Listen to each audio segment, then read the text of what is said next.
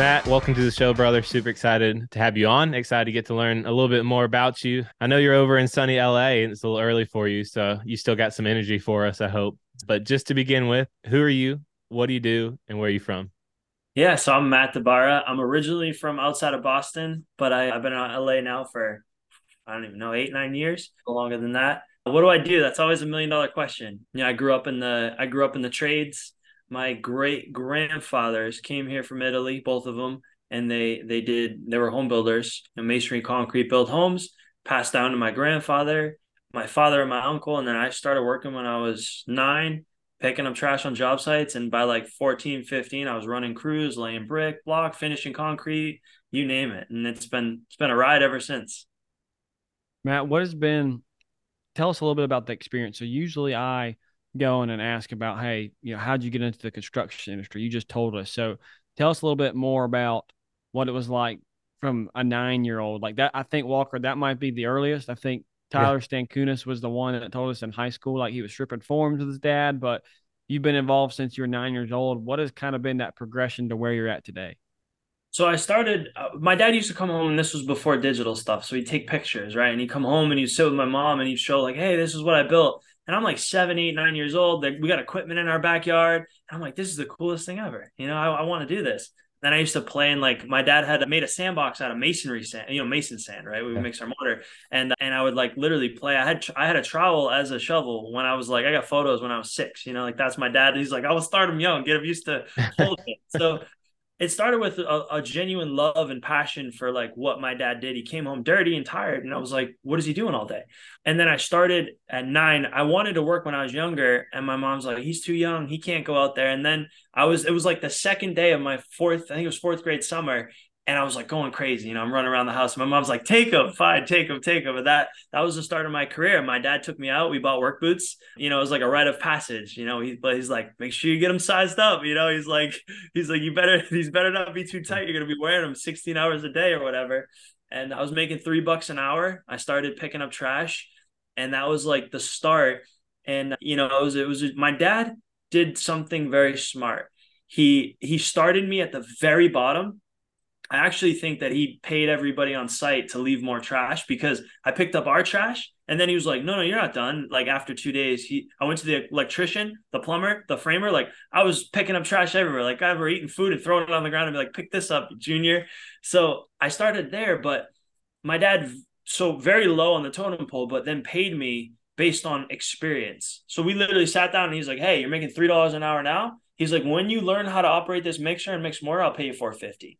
And I was like, "I'm gonna do Cool. this," or like when you learn how to operate this saw, you'll get a 50-cent hour raise. And so everything I did was structured. So I was so motivated to learn and grow. Wow. That's really cool. So as you grew in this, like what was the time period? Did you kind of work for him every day since fourth grade all the way into high school? And you just kept on kind of growing in your skill set? I mean, can you throw Yeah. up, block now and like plumb a house and stuff or what? Oh yeah, yeah. So I was like by like 9. I mean, that summer, after about a month and a half, I was mixing mortar, I was making cuts, I was sorting Nice. stones, I was all that stuff. I started to understand layout. And then, I'd work nights, I'd stock jobs. My dad used to, I don't know if I've ever told this story, but after like he would leave me at like 4 o'clock, 5 o'clock. He'd drop me off at a job. He'd go meet with clients and do bids, and he would spray paint arrows. So he'd draw like an X, like by like 3 pallets of brick, and then like spray paint arrows and draw boxes of where he wanted me to stock all the brick. And I'd work by myself with brick tongs, just stocking brick for 3 or 4 hours. But I worked with him summers, I worked with him nights, weekends. I went on all the appointments. I went to jobs Saturdays, Sundays. And by like 12, 13, I was laying brick, I was laying block, I was laying Wow. stone. I was like a laborer, and I used to work during my lunch break. So all the masons, they thought I was crazy. I'd jump on the line. I would be like, "Hey, can you set the line up and leave it there, for lunch?" And basically, they were happy because they got to count that as their production. They're like, "Sure, kid, go ahead. Just don't screw it up." I'm like, "I won't." And I was laying slow, but I'd work, and they'd laugh. And I remember the day that my dad pulled one of the masons off the line and said, because he was laying slow, he was tired, and my dad looked and he went, "Matt, you go lay for a minute." And I was like, "Well," Oh, because I'm cool. mixing the mortar. I'm like, "Oh my gosh!" And he puts me up on the line, and I'm just laying. And then I remember he went to the mason. He said, "You're going to mix his mud now." Mason was like, really? He said, yeah, because he laid 26 blocks and you laid 13 and you've been doing this 10 years and he's been doing this 3. He's like, so tomorrow I'll give you another shot, but for today you're going to mix his mud. And I was like, oh man, this is like some crazy stuff. But it was just no ego. It was all about, teamwork, who puts in what effort, and, how do you move the job forward? Yeah, I Wow. like how you said your dad gave you like a structure, right, to progress, to give you something that you could strive for, right? And Mhm. I think about that for anybody coming into our industry. I think it's imperative if you don't have some type of structure to know what you're like achieving, right? To know like this is the next step in my career. This is what I need to be doing to get better at it. I love that your dad did that. So maybe if we come to our age group now, how do you think, Matt, how should people approach that conversation, talking to their maybe I'm in the field and I'm under a superintendent. Hey, Mr. Superintendent, how am I supposed to progress in my career? And how do you think you should phrase that? I think I'm just thinking back to when I was that age. I'm thinking both sides. When I was that age, asking that question, but also when I had people that I was managing. I mean, I think it's earned, right? Like the big thing is you gotta put in an extra amount of. I look at it like equity, right? Like I got to deposit. Like I was the first guy in, the last one out at like 14, 15 years old, and I was always the site super. He'd be on lunch and he'd be reading through plans, and I'd be like, "Hey, can I look at this? Hey, I'll scale this out for you." He'd be like, "Yeah, scale all the concrete out, double check this." And so I think it's like for young people, it's going the extra mile and building that equity so that because when I got into that position, the first question I had, I'm like, who am I investing my time in? I'm not going to invest in everybody. So who's most hungry? Who do I invest in? So it's both sides. If you're younger, it's like do the things that stand out so that that person goes, hey, I'm going to pass this on to the next person. And then from the perspective of like a site super, you got to find out who your A players are, because here's the deal. And I learned this at a very young age is to keep great talent, they need runways. Like you got to have runways. And I remember my dad losing somebody because my dad was really good about getting you from a laborer to like a foreman or a site super. But then after that, it was like, because we were a little smaller, it started threatening like what he was doing. And so we had a really great site super who probably could have been like a field manager, like pretty much taking my dad completely out of any of the building side of it, like production or field work, whatever you call it. And he just wouldn't. He was like, "Yeah, we'll see. Like, we'll see." And I mean, he was ready to go. So we didn't have Mhm. the runway, and he eventually got a better offer and left us. And I remember learning and going, "Wow, like this guy could have ran the company." Yeah. So you got to have those runways. Yeah, you gotta be able to trust your employees to take over, right? Because that is Johnny Green. We had Johnny Green on way early. Works actually does not work for Leighton anymore. He switched jobs, but a great project manager. He used to say, your job, your goal is to do the job above you and to teach the person below you to do your job. So that when the time comes, now you can do that job and you get promoted and then they get promoted because you taught them how to do your job and everyone wins, right? And I think it takes a lot of time for people to learn, but if you can really nail that down, it's awesome. And so talk a little bit about, you explained kind of your story of growing up in high school and so what. Give us your story of going into college or just out of high school in general and what your path looked like and kind of how you got to where you are right now.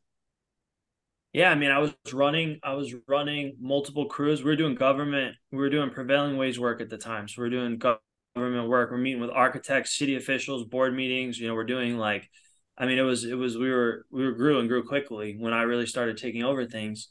And yeah, I mean, I remember being 18 and running basically. I mean, I had one job where we had like 16, 17 guys. We were doing a bunch of historical work on a main highway. It was like I'm handling the safety meetings, the OSHA meetings, we had compliance, we had submittals and the whole nine. And my dad was he created he wasn't scared to let me fail. Like he would just leave. Like I remember I was walking with an architect and we're going through and we're specifying there's a mile and a half of wall caps and Jeez. we need to go through and figure out which ones we're gonna. My dad made it through three. He goes, I got to take a phone call, be right back.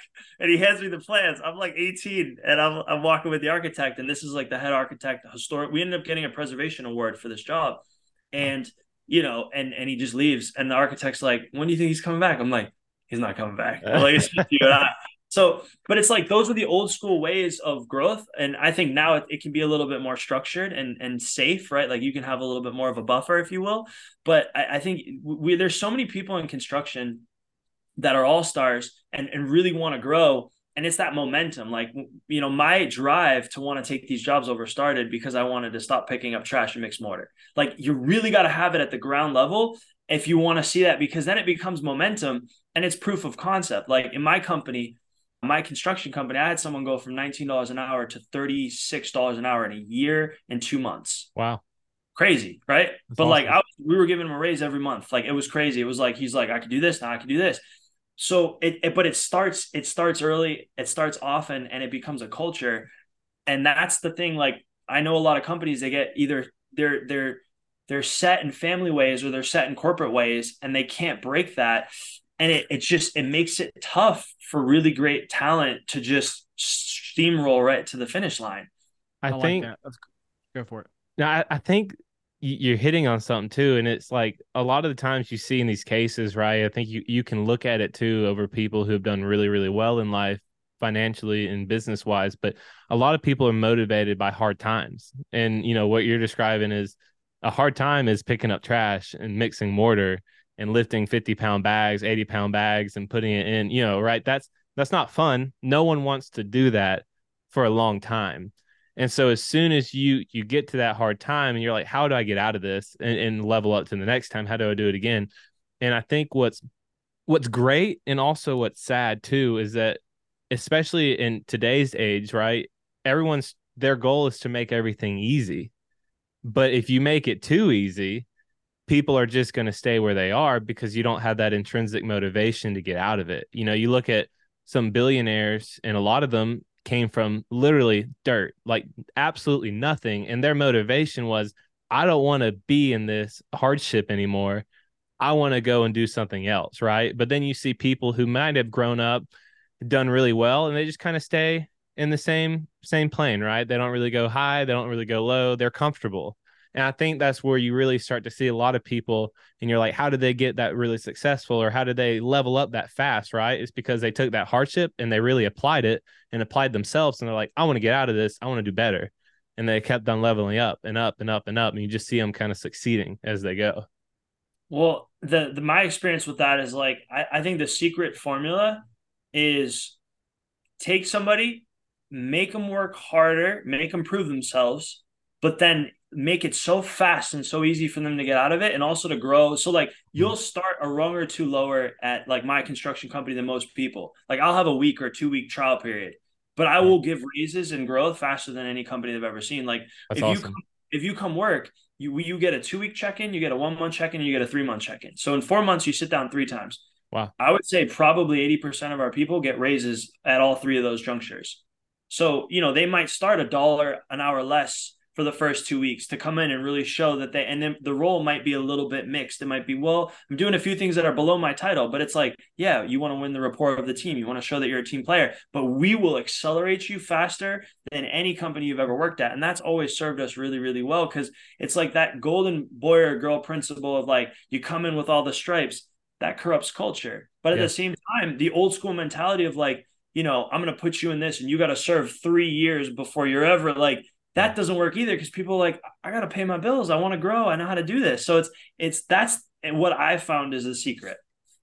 Yeah, I think that's a great point because I'm Yeah. thinking back to where I've progressed in my career, and a lot of it has been, you have to be in this amount of work and this amount of time and this role, and once you finally get to that role or once you've paid your time, right, you're allowed to then, okay, we're going to take you to the next step, and then so on and so forth. And so it's Mhm. just like, how can we take Matthew's model, right, and apply it to all walks of life, not just because we want everybody to get a better raise, but like you want to help people grow, because Walker's hitting on a good point. He's talking about hardship and learning how to get out of a hard time. I forgot the book.